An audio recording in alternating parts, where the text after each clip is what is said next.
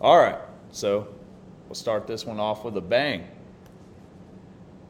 Dak Prescott, as a quarterback of the Dallas Cowboys, how do you think he's going to turn out? And can they win a Super Bowl with him? Yes, they can win a Super Bowl with him.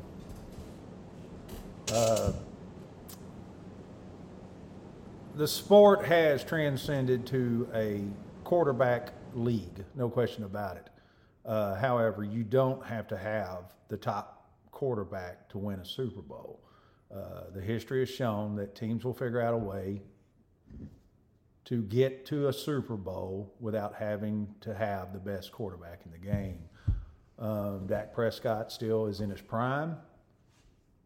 He will be able to figure out, or the team can figure out different ways of utilizing his skill set. Now, can you do it with Dak only? No. Dak needs help either by a defense or have a running game to take pressure off of him. And even Patrick Mahomes can't do it by himself. They had to go through an offensive rebuild over the last 2 years where they revamped their offensive line.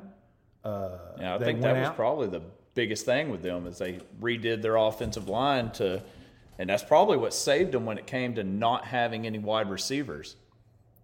Yeah, and when they went out and got the 2 wide receivers they got, Juju Smith-Schuster? That's one of his. He's no slouch. And no, he's a good possession receiver. And they didn't, I don't think they overspent for him. I think they found somebody that would complement what they were doing. They weren't going to find somebody to replace Tyreek Hill. And so they went out and got Valdez-Scantling. So they went and got the 2 best free agents that came from proven teams of what they did. Juju Smith-Schuster coming from Pittsburgh and Valdez-Scantling coming. He was the deep threat for Aaron Rodgers. Unfortunately, what they discovered was that the catalyst of that team is not their wide receivers. The catalyst of that team is Travis Kelce. And he always has been. That's why he is technically the number 1 receiver. Yes. Not Tyreek Hill. Right. And Tyreek Hill was the deep threat. He was the one that stretched the defense. Right. And without that, so we watched Mahomes this year have to figure out, instead of playing the 4 or 5 play attack offense, they now were putting together 10, 12, 13 play drives. He showed why he's the superstar that he is. Yeah, he adjusted to it. And that is exactly what any team has to do. Just like Jalen Hurts. Yep. He was put into a situation that was an opportunity 2 years ago. He took over for Wentz, got 4 or 5 games, whatever it was. I didn't think he looked bad either in those games. He wasn't a world beater, but he wasn't bad. No, he wasn't. He wasn't bad. Carson Wentz. But he got a full start last year, or got a complete year last year, and they were able to evaluate what he was and what he needed to where they went out and got they drafted a top receiver 2 years ago with the kid out of Alabama. The Heisman Trophy winner. I can't think of his name. It's not Brown, right? What is his name? Drawing a blank, but anyway, it's number 6. And then they went and got Tennessee's wide receiver, who is Devontae Smith. Devontae Smith, yes. And then Tennessee's wide receiver they brought in as a free agent who's had 4. They traded. They traded in the draft. Remember they traded in the draft for him? Yeah, they traded in the draft to bring him in. Yeah. And he was an outstanding wide receiver. Definitely. And he's actually, I would say, arguably a top 5 wide receiver in the league.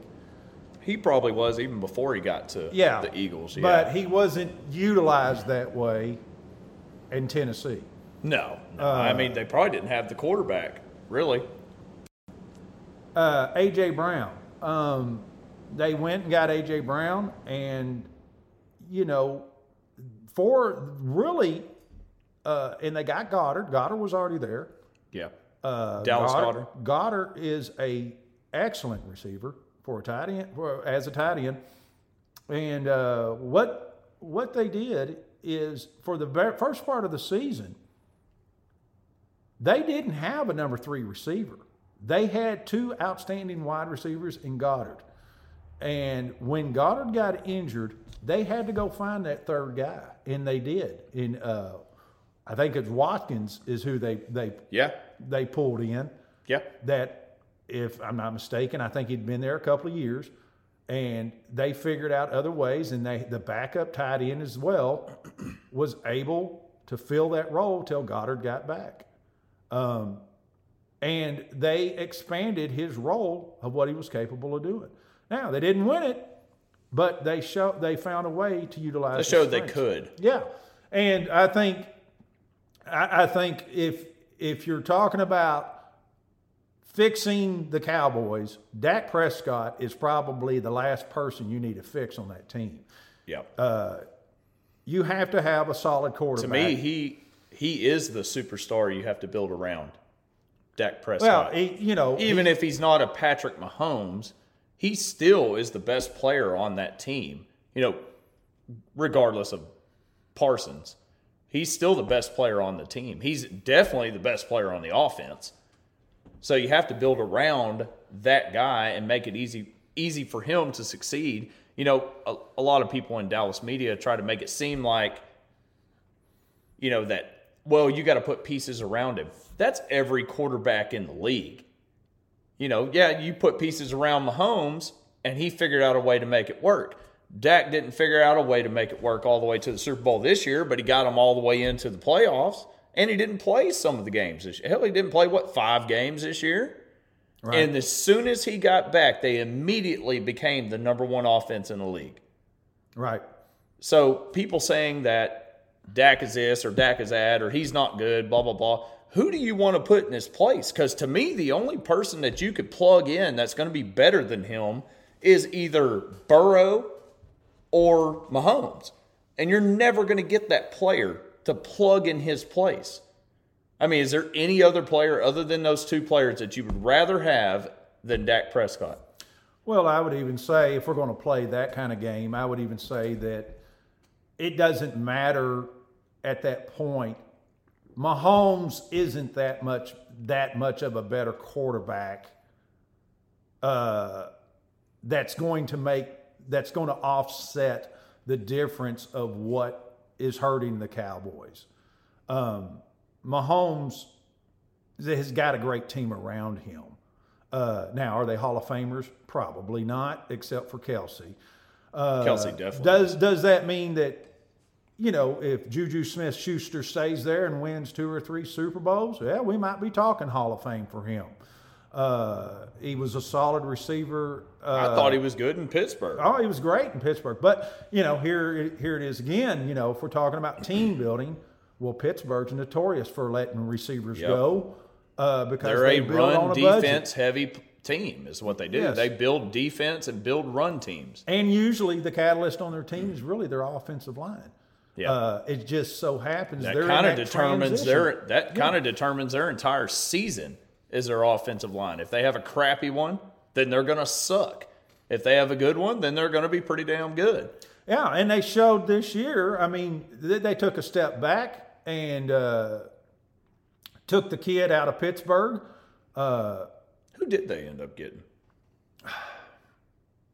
I know a bunch of people were excited in Pittsburgh because he played in Pittsburgh and then got drafted to Pittsburgh, right? Right, yeah. I cannot remember his name, though. Petty.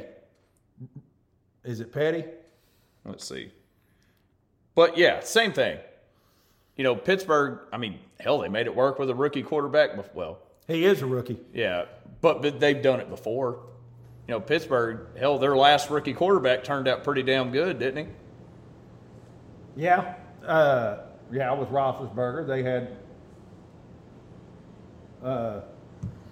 Bryce Petty, is that his name? Oh, Kenny Pickett. Kenny Pickett, sorry. Yeah. Kenny Pickett. Yeah, and, when you look at him, He throws a good ball. he looks like us. He looks like an NFL quarterback, yeah. He doesn't look like a kid that's just struggling in every way. And there's been plenty of times, and I'll tell you one that stands out the most is like, you remember Vince Young was a world beater in college. And then he gets to the NFL and he can't do it anymore. And I think the reason is in college, you're playing against 1 to 2, maybe 3 top defensive players in the league, right? You might run into 4 top defensive players in the league when you're playing against a defense. So he could just chunk that ball as far as he possibly can. And he had a hell of an arm. Or outrun the defense. Or you could outrun the defense. That's what I'm saying. He could throw the ball as far as he could, and you could outrun the defense, right? You can't do that in the NFL. Every single player you're going against is the top guy at their position from their college. Right. And I think that's what killed him. He couldn't do that deep ball anymore, so he had to rely on the run. Then he started getting hurt, and then his career just ended. Same with Matt. Who was his rival pretty much? Matt Leinart. Yeah, Matt Leinart, when he came out, he looked like he looked awesome like in college. He was pro ready. Yeah. And, for whatever reason, if the game was too fast for him, whether, the rumors are that he didn't take it seriously. What did he get drafted by Arizona, right? Yeah, I believe so. Yeah. And whether he took it seriously or not, there's a lot of stuff you can go back and look at those USC teams that maybe that was their pinnacle, and those guys, once they got to the pros, just didn't have the wherewithal to transition further, and so but yeah, the transition of who these guys are coming out, there's more room, I would say, now in the NFL than there was, say, 30 years ago or 20 years ago, to where the mobile quarterback is being reinvented, because let's make no mistake, all the quarterbacks in the 60s and 70s were mobile quarterbacks. All you got to do is look up any YouTube video of the 60s and 70s. Those guys are running all over the place, buying time to get somebody open, extending the play. They just weren't glorified running backs. They weren't glorified running backs, or they weren't an option type running back. Yeah.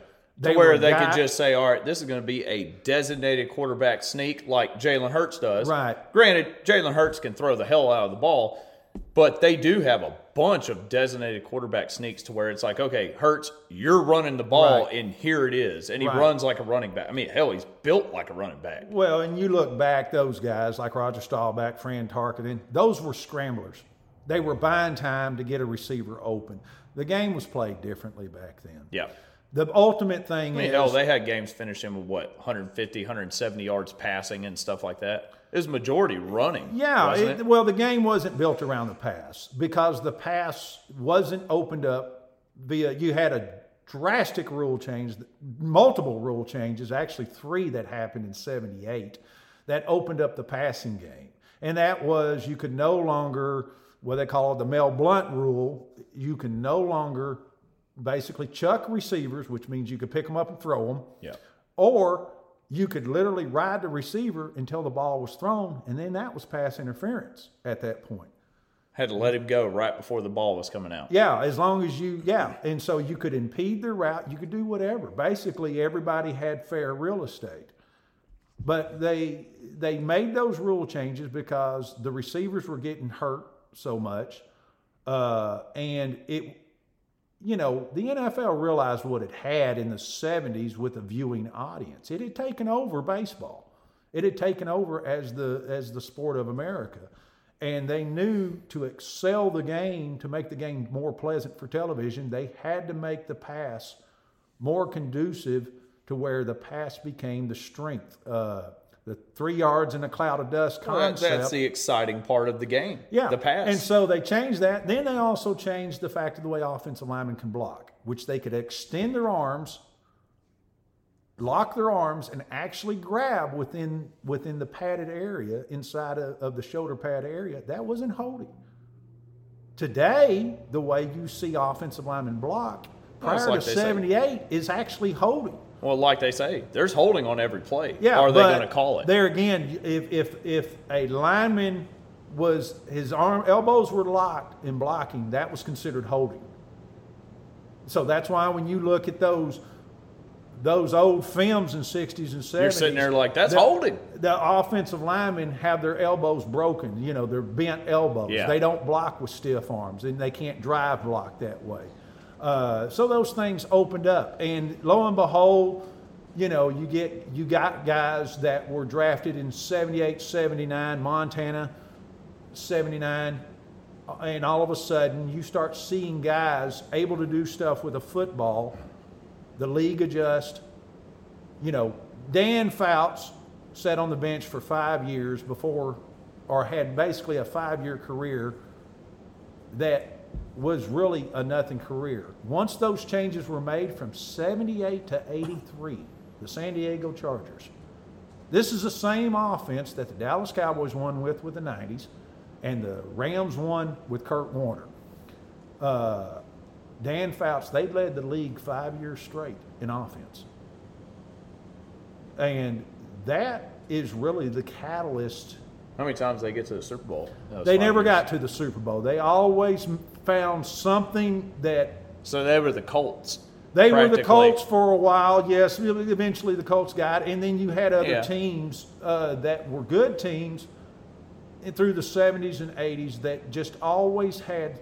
Because of the physicality of the game, I believe. I still think the physicality of the game was still the predominant thing for most teams. The team that changed that was the 49ers. They would just get out-muscled. Yeah, that, you know, people, you know, because you still had, you know, whether we're looking at the refs saying, you know, how is the ref going to call pass interference during the playoffs?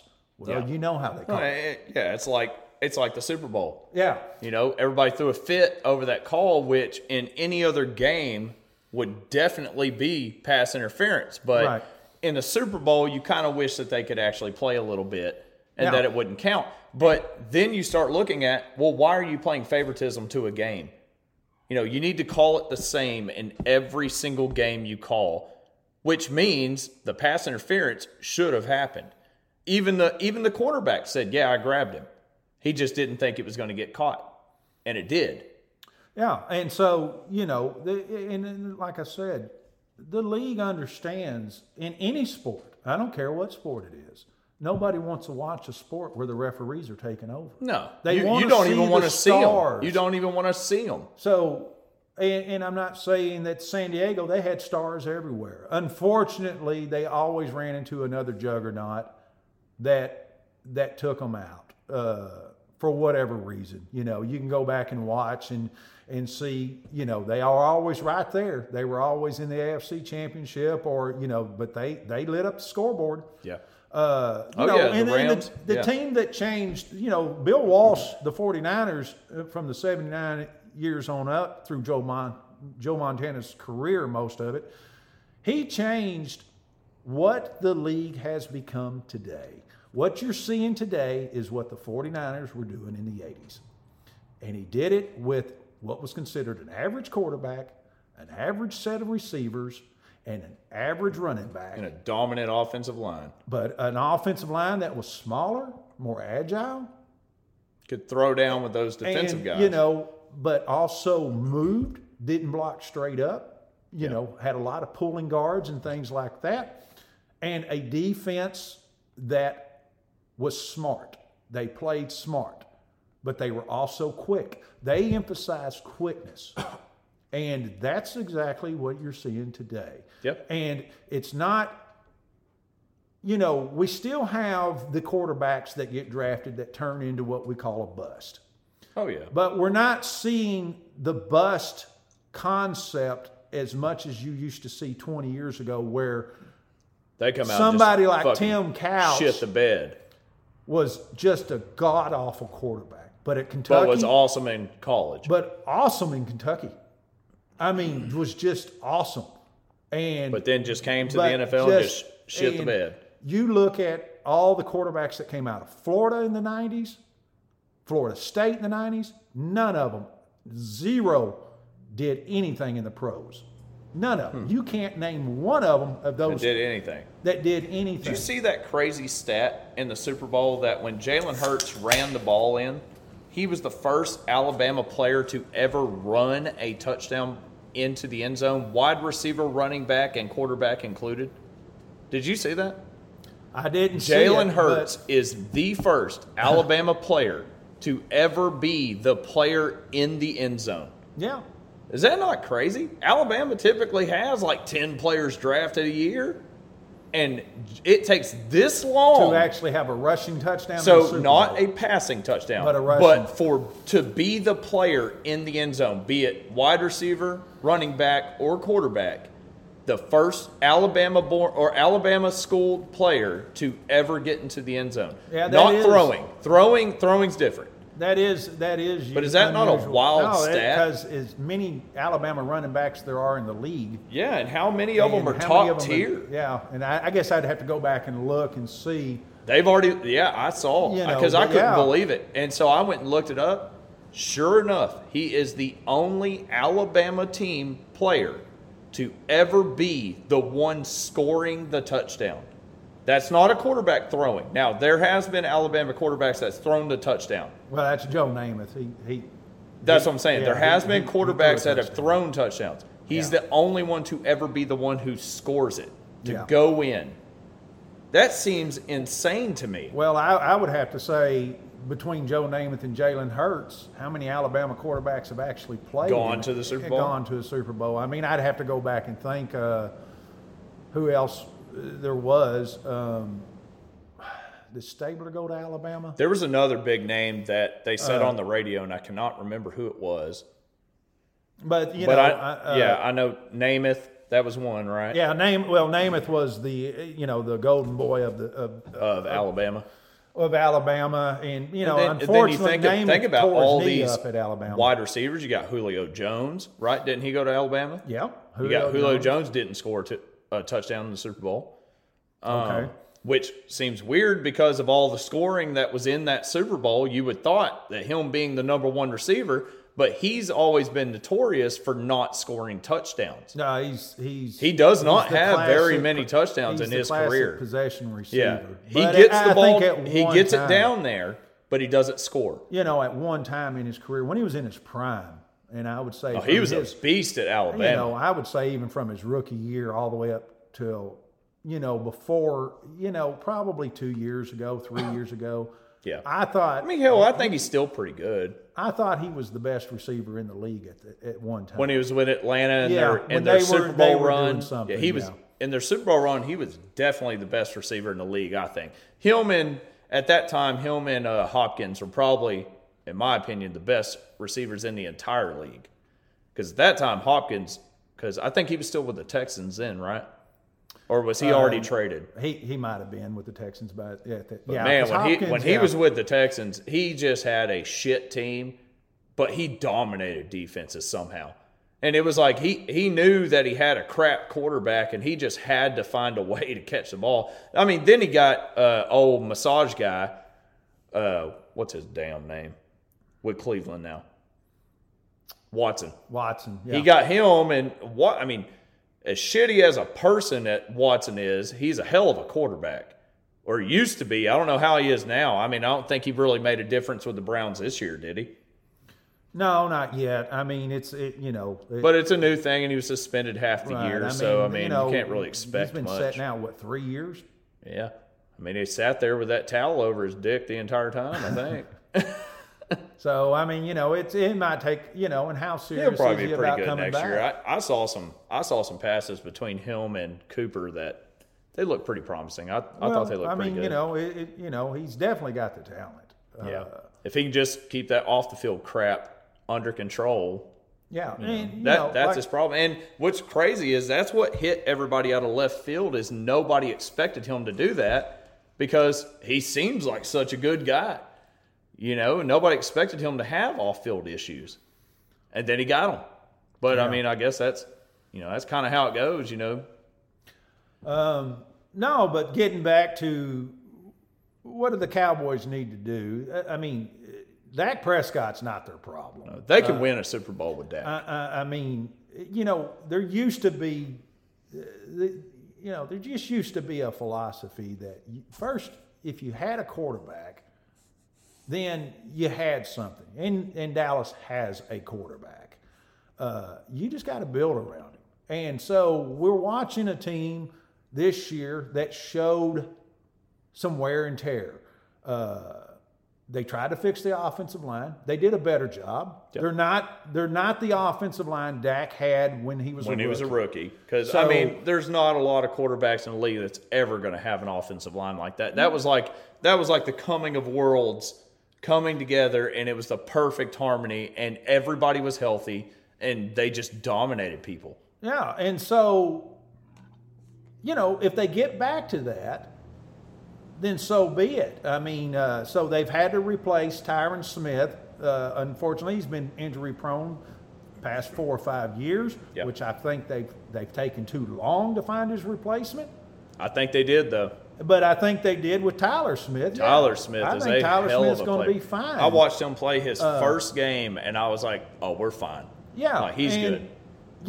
And Dallas does a good job of drafting offensive linemen. Mm-hmm. Look at the stuff. Dallas does a good job of drafting, period. Yeah. I think they've had good drafts for what when me and you had talked before about they started drafting the best players on the board. They quit drafting for need. The only time they did it was when they got Taco, and it backfired. Yeah, they reached for the fifth. But other than that, they practically draft the best play. I mean, I don't remember that. It was like 9, 10, 11 defensive ends went off the board, and Dallas and is then still they got looking him. For one. Yeah. At that point, you give up and say, you know what, we're either going to have to go with what we got. Which there's no fucking the way that Taco was the number one guy on their board. There is no way. And then lo and behold, the guy drafted behind him was actually a stud player. He just can't stay healthy. Well, he's not big enough. He wasn't. Well, he's not big enough. He didn't didn't fit their philosophy. He didn't fit his wingspan is too damn small to play in the NFL. Yet he almost breaks the fucking NFL sack record. Well, but he's too fucking small. They get into their own heads of what they think they have to have. Yeah. And they had Marinelli sitting there saying this is the stereotypical defensive lineman I want. And so they go and get the big guy, miss the stud player, which, that's how the draft goes. Nobody knew anybody was going to be good. Hell, Taco could have ended up being good. But with a name like Taco, I wouldn't have drafted him. I would have just passed his ass by. Because if I'm on Madden and I'm scrolling down on a fantasy draft and I see Taco Charlton, I'm skipping your ass. I'm going somebody else. Well, there's, Dallas has done a solid, probably, I would say even, they've done give very them good. A very high score in drafting. I think so. I'd say a B plus, maybe an A, because I'd say A. Look at all the superstars that they've drafted in the past, 5 years? Yeah. Right? Well, let's just, we can go even further back. What is this? Superstars. Dak has 7 years now, right? Yes. He's going into his 8th. So 7 years. They drafted one of the top quarterbacks in the league, barring what anybody says, talking 10. crap. He's been to two Pro Bowls already, Dak? I know he's been to one. He's always in conversation. Hell, he was in conversation for MVP before he broke his leg. They drafted him. They drafted Zeke, which he's a high draft pick. He's supposed to be good. But they drafted Zeke, who in his first 3 years, you could not stop that dude. He averaged, damn near 6 yards a carry? He was well worth the first round pick. After 5 years, he was on the decline. Right. They got Diggs, who is arguably one of the best cornerbacks in the entire league. Yeah, they got Van Der Esch, who is a solid linebacker. He is a solid linebacker. They fulfilled that role for 5 years. They drafted Parsons, who is probably the best defensive player in the entire league. Oh, yeah. I think so. Definitely top 3. Yeah, they drafted him. Look at all these guys. Zach Martin was before Dak, but they got Zach Martin. They got Tyler Smith. They got Biotish. They got those 2 tight ends that we drafted in the same year, right? Didn't we draft both of them in the same year? Actually, I think Hendershot was actually a free agent. They're both But he was good. slated to go anywhere from the 4th all the way to the 7th. Yeah. But, And they're both good. yeah, no, they And there's that defensive tackle. We got that. He's a big boy. I cannot remember his name, but he made a little bit of impact this year. Gallimore? Yeah. Oklahoma. Yeah, or Who's the one from Oklahoma? let's see, I keep Osemadugi or Whatever the hell his name is. also Osemadugi, or I can't remember his name. But Him. Yeah, no, and he's only this is his second Bland. year. Bland. He was a home run, I think. I mean, he was going against the second wide receivers in the games.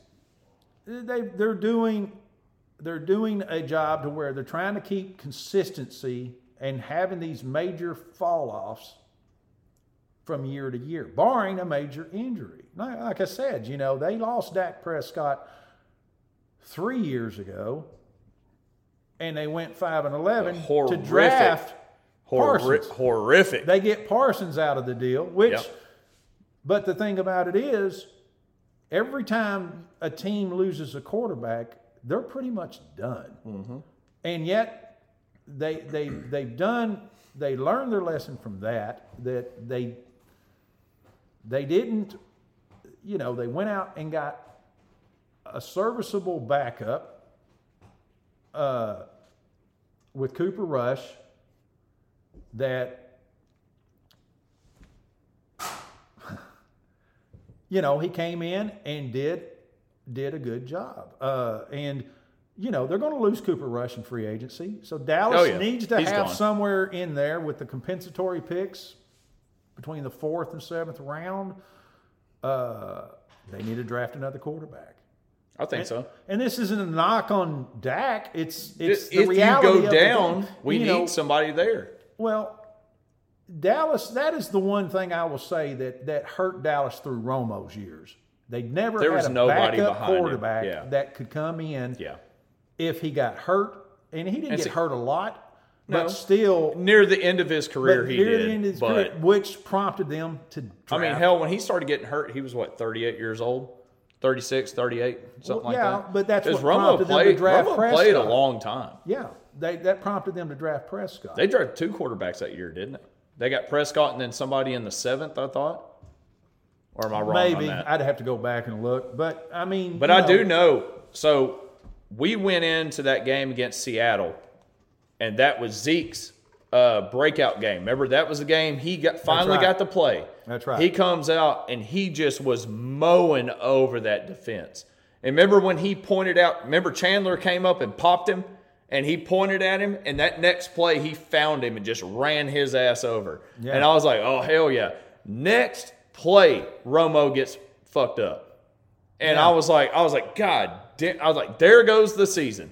I'm like, we're done. Then here comes Moore's crappy ass. He comes in, gets hurt on that play too. Next play, I'm like, what Kellen is... Moore was actually the backup then. Yeah. I was like, what is happening here? I'm like, the whole damn team's going down. Then Dak comes in. And he starts lighting them up. And he's not just going against backups. He's going against first stringers because he came in the first quarter. Because it went, Romo got hurt in the first series. Moore got hurt in the second series. Here comes Dak in the third series. And he's going against first stringers. And he leads them down. They score a touchdown. Yeah. And I was like, we're going to be okay. I'm like, we're going to be fine. I'm like, I wasn't thinking they were going to go on that run that they did. Because, I mean, nobody knew they were going to win 13 games and lose 3. Well, nobody knew that. It was the first time. When I watched him play, I was like, they're okay. I'm like, they're fine. It was the first time that they had. Now, remember. It was a Brady moment is what it was. Well, remember when Bledsoe went down and then Brady came in? People were like, oh, shit. Well, he comes in and just starts lighting teams up. And people were like, what? Brock Purdy, same thing. I mean, the league is full of stories like this. I mean, Dallas had gotten to where they relied so much on Romo The one time they put a decent running back behind him, he gets hurt. No, I mean he had that great year. He rushed when Murray had a breakout year, almost had 2,000 yards. He had an incredible he was the number one quarterback in the league. Dallas was arguably the best team in the league. He was the number one quarterback in the league. Yeah. He had 30-something touchdowns and like 3 interceptions. That was the first year they had actually put a decent running back behind Romo. Yep. And that's why everybody was excited when we got Zeke, because we were like, oh, it's on now. Next year, they let him go at free agent. Which is fine. Because he made, almost $20 million a year. Didn't he go into Tennessee? I don't know. It was something crazy. I know. Then that's when Romo got hurt and went out, and they went 4-12 or whatever. It was horrible. And that's when they drafted Zeke. That's when they drafted Zeke, and then Prescott and all those came in that draft. But they realized then he needs a running back. The transition was they needed both. You got to have a running back, and you got to have a quarterback. Somewhere you got to take pressure off of each other, and because Romo and Dez had such a dynamic together that if you gave Romo time, it was on. And now remember, that's when Dez also got hurt. Yep. And Dez came back, and he wasn't the same. Nope. And Dak never had that chemistry with Dez. He never could get it. And once they lost Dez, they knew they had to have a receiver. Well, remember when Romo was talking to Dak and trying to coach him into that starter role, he told him, look, when Dez is covered, he's open. He's like, you just have to trust it and throw it to him. Then what happened? Dak was forcing throws and getting the interceptions. Yeah, well, or incompletions. Or incompletions. Because he's not the quarterback. Romo is a deadly accurate quarterback. That dude could put that ball on a dime if he had to. Well, I think it goes back to the chemistry of what you got with a receiver. Sometimes certain receivers, Aikman had chemistry with his receivers, except for Jimmy Smith. And the Dallas Cowboys drafted him back when... Did he end up going to the Jaguars? He wound up going to the Jaguars, but we drafted him? Dallas drafted him. He ended up being good with the Jaguars. Yeah, and yet when he played for Dallas that first year, he couldn't catch anything. He couldn't get open. He couldn't do anything. He just... And, Aikman quit throwing to him. He had a hard time adjusting. Dallas lets him go, and Jacksonville picks him up, and he Mark goes Brunell off was his and quarterback, has right? Arguably a Hall of Fame career. I don't even know. He may be in the Hall of Fame as far as I know. I don't think he is, but I know he was turned good. into a 12 to 1,500 His quarterback was Mark Brunell, right? Mark Brunell was his quarterback most of his career. And yet, nobody blamed Dallas for letting him go. He left a team of elites. He left a Super Bowl winning team. Yeah. But this was a guy that, so it comes down to chemistry. Yep. With some of these If you guys. can't get the ball to somebody or it ain't working. And I think Dak and Dez just didn't work. I think Dez was so used to Romo throwing him open, as they say, that he was used to that. That ball's coming and I know where to get it. But Dak is different. He's getting you the ball, but you got to fight for it. You got to go get it. Yeah, and that's... the league isn't, you're not seeing that so much in the league anymore as far as that concept. I mean, the league throwing them open or just... Well, the throwing open is kind of a misnomer now because now with the middle of the field being wide open, you can get away with that throwing open. You can lead a receiver in the middle. You used to couldn't lead a receiver in the middle because they'll get their head take off. Business decision to catch it. You're going to get hurt. If you let a receiver, he wasn't going to chase it. But now they're not doing it. Now they're not doing it because you can't against get a the rules. defenseless receiver. Yeah, it's against the rules now. But there's plenty of, you can go back and look at before those rules were made, you can see clearly a lot of the receivers, the crossing routes weren't a popular route before that rule was made. Nobody wanted to do it. Nobody wanted to do it. It was still the most effective route as it is today. Well, it's got to be hard to cover somebody that just takes a slant. But to try to cover somebody and knowing that even if I'm trailing a receiver, the guy in front of him is going to take him out because that's the way the scheme was designed for the defense. Yeah, remember how when we used to play the Giants, I mean, hell, me and you went to a couple games to where they would throw across the field, and what was it, Toomer would come across the field to get the ball. Roy Williams would be waiting on him, and he would see him, and he'd just be like, nope. Yeah, no, make a business decision. You weren't a protected commodity at that point. Because you knew, you land that ball, you're about to get lit up. You're going to get a hit. And nowadays, it's not that way. No. And, I mean, they essentially ruined Roy Williams' career changing the rules. Because the way he made his mark in the NFL is he was this dominant force to where if you came across the middle, you're done. He's taking you out. Yeah, and there's several safeties in the history of the game that can't play that way now. Yeah. Taylor from the Redskins, he was one of them. Rod Woodson was one of them. Darren Woodson was one of them. Roy Williams one of them. Ed Reed was another. Ronnie Lott was another one. You could bunch of them that Woodson. Nowadays, if you put them in this scheme and this rule package that the NFL has now, they're not going to have those Hall of Fame careers. No, I mean they essentially. I mean now maybe Ed Reed probably don't allow for that aggressiveness. No. To happen, so it's neutered. Sean Taylor, that was Sean his name. Taylor, yeah. Troy Polamalu, same thing. I mean, they were just these guys to where when you get the ball, as soon as you turn around, this dude's going to come and smack your ass right there. Well, and that's it. Those guys would, if they played today, they'd have to figure out a way to adjust to be effective. Unfortunately, I don't know if some of those guys would have been able to adjust to that concept. The only ones I see is probably Ed Reed and Polamalu. Those are going to be the only ones. Maybe Rod Woodson, but he was such a hard-nosed, the way he played, that was kind of his makeup. And Roy Williams, that was his entire makeup. His entire career was built on physicality.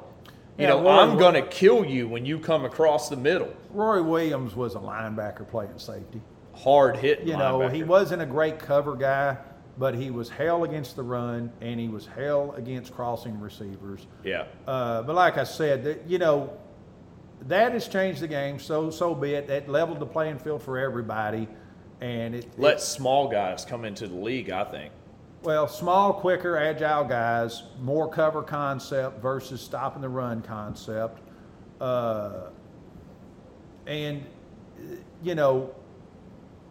Is it a better product? I don't know. To me, the product has to, I still like the concept of having a dominating defense if that's where you want to build your strength. It used to be teams were identified by one side of the ball or the other.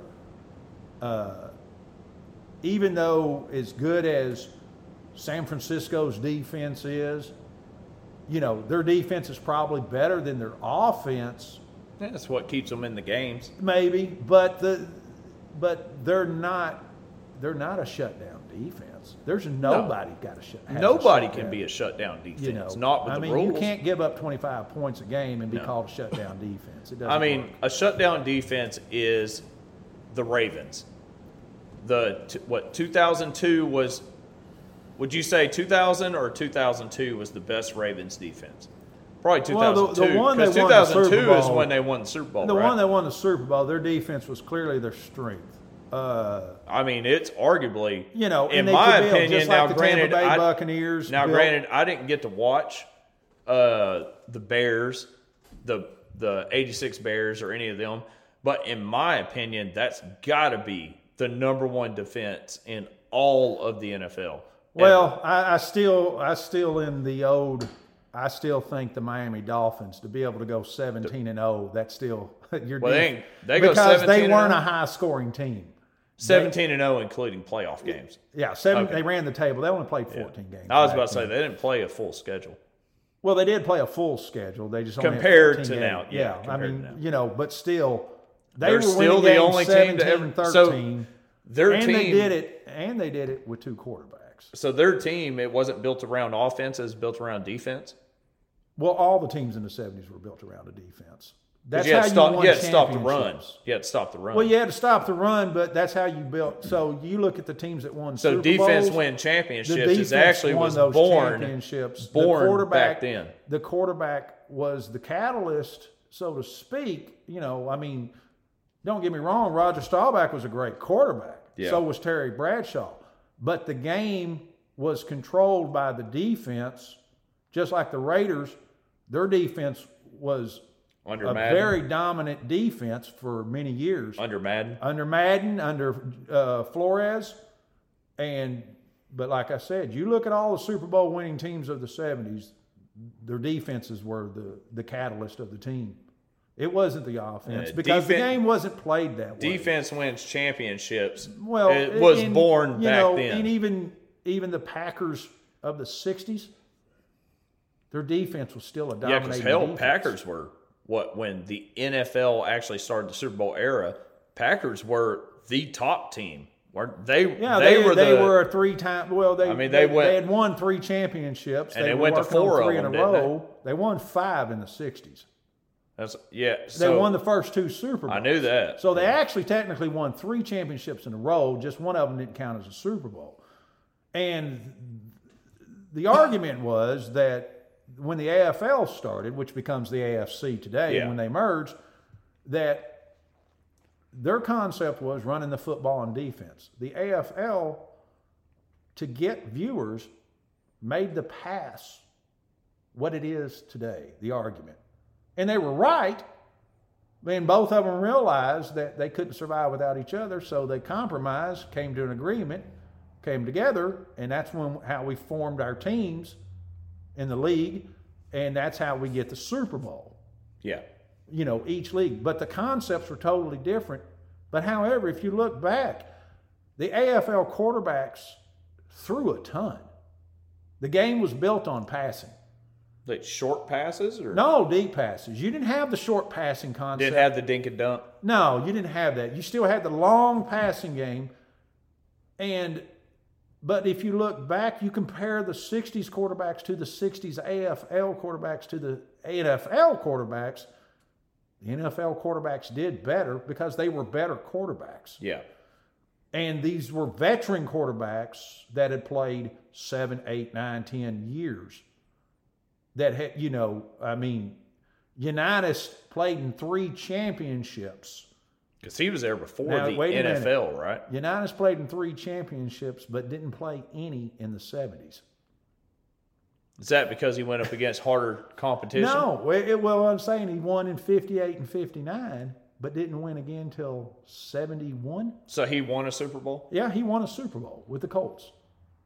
With Morrow as his backup, which they started changing out because Unitas was starting to get a little old. Yeah. But he went 10 years without winning a championship.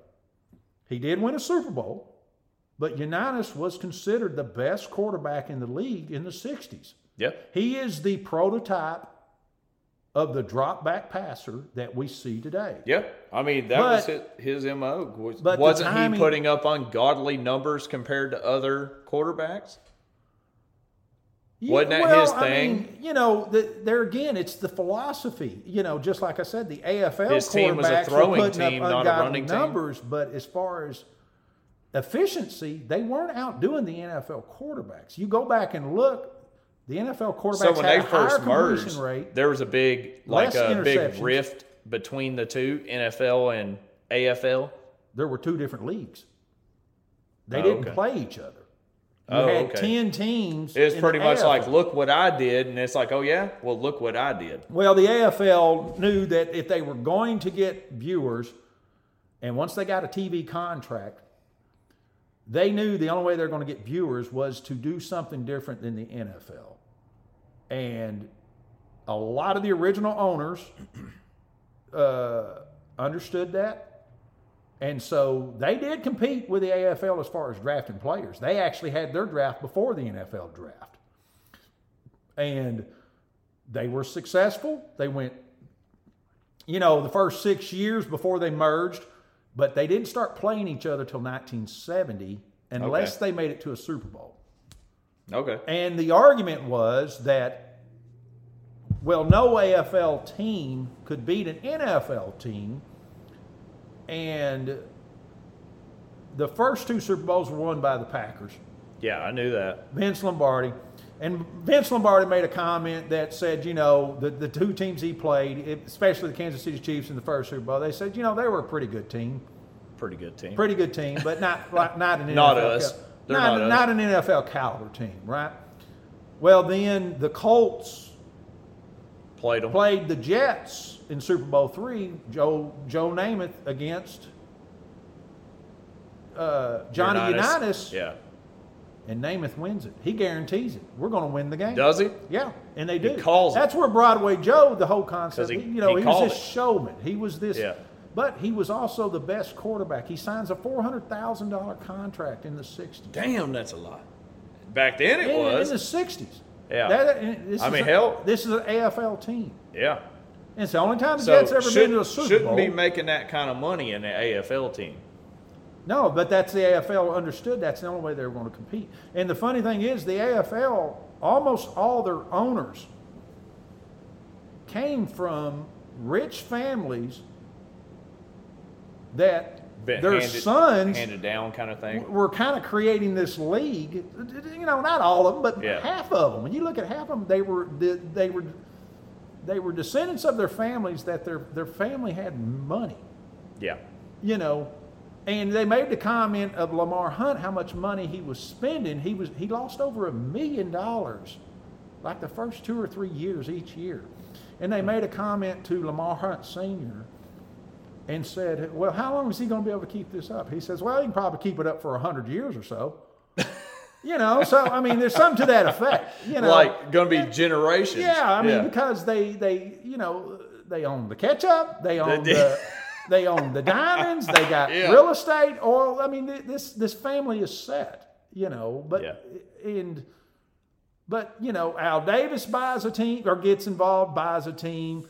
That becomes the Raiders, or it was the Raiders. He wasn't the original owner of the Raiders. He buys the team. The Adams family had the Houston Oilers, which have Tennessee Titans now. Yep. You go back and look at the teams that were there that bought those teams. Those guys, they actually worked better at forming a team, forming a league than the NFL did in the 20s and 30s. It took George Halas in the 30s that said, somehow we got to clean this league up. We can't just have these random teams coming in and out. But it took them 13 years to even have the concept of a locked schedule. Yeah. And they didn't even have a playoff system.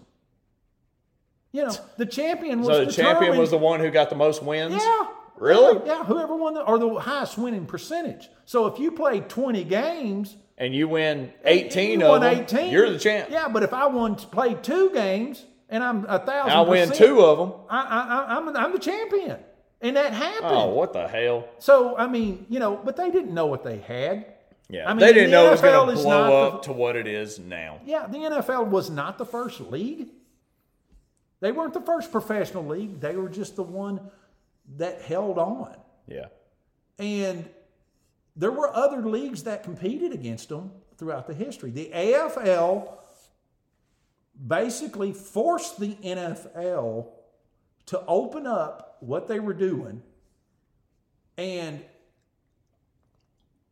would the AFL have or would the NFL have survived without the Super Bowl, without that concept? I don't know. I don't know if we would. I don't think so, because then it ends up being kind of like how NASCAR is, to where the guy who has the best season is the champ. You don't race for a championship; you just are the champ. And you can have the shit locked up 5 races before it's over.